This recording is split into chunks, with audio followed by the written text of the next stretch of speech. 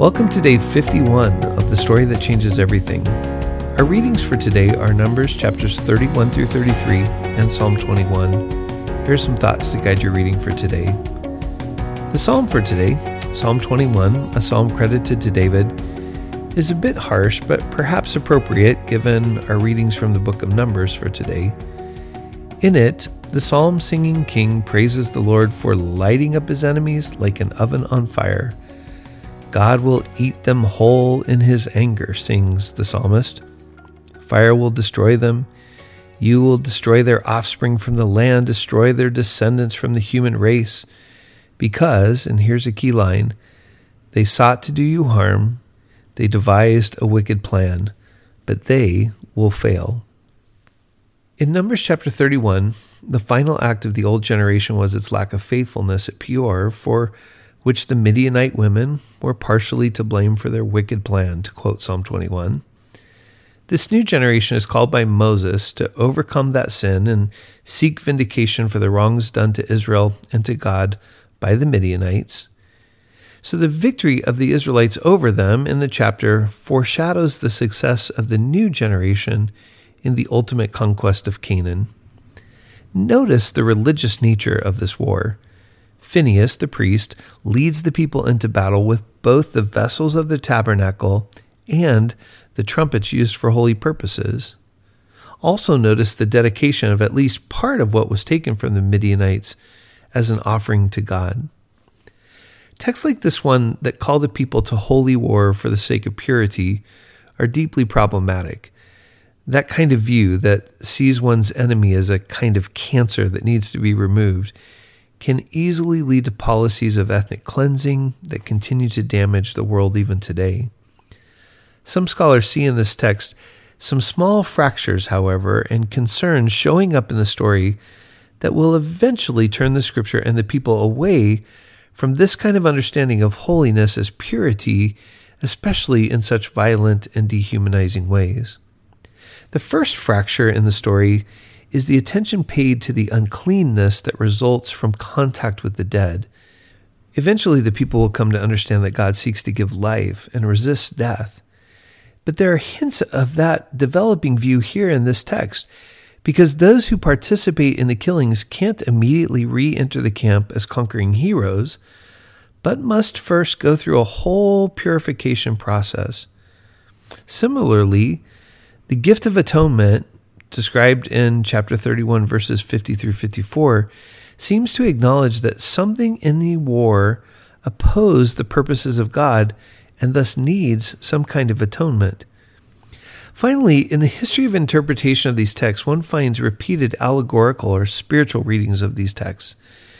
That doesn't fully take away from the historical challenges that these stories pose, but allegorical or spiritual readings see the emphases of these stories as highlighting the spiritual forces or temptations that Israel faces, temptations embodied in these rival nations, temptations that keep them from fulfilling their calling and purpose as a holy nation.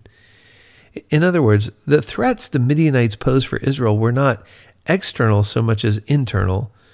To quote Old Testament scholar David Stubbs, God was faithful to lead Israel to victory over adversaries who harassed it on the way to the promised land. But Israel also needed to fight a constant spiritual battle against sins inside and among it. An inability to deal with misfortunes, to rise above basic hungers, thirsts, and sexual appetites, to follow God wholeheartedly, and to see through lies and deceptions. This battle was not won once for all in Israel. Chapter 32 opens with another problem. The tribes of Gad, Reuben, and half of Manasseh decide that they would be better off not crossing the Jordan and living in the Promised Land. They want to stay in the Transjordan Valley and raise their livestock there. So a compromise is reached. They can stay there as long as their fighting men go with the other tribes to secure the land of Canaan, and then they can go back to their families and flocks after the battles are over. Often these tribes are viewed by interpreters across Christian history as representing those disciples who are obedient enough to have some connection to the life of faith. They don't live in open rebellion to God's purposes. and yet they never fully enter the life and community of faith. They are what John Wesley called almost Christians. Chapter 33 is a travel log of 42 stages that people took while moving through the wilderness. Some scholars wonder if this number 42, which equals 7 times 6, is mere coincidence, or if it's meant to represent the full, that would be the 7, but still incomplete journey, that would be the 6. The church I pastored in Pasadena, California, had pictures of all the pastors that had led the church for more than a century hanging in the offices. Sometimes longtime members would come by and tell me stories connected to the various tenures.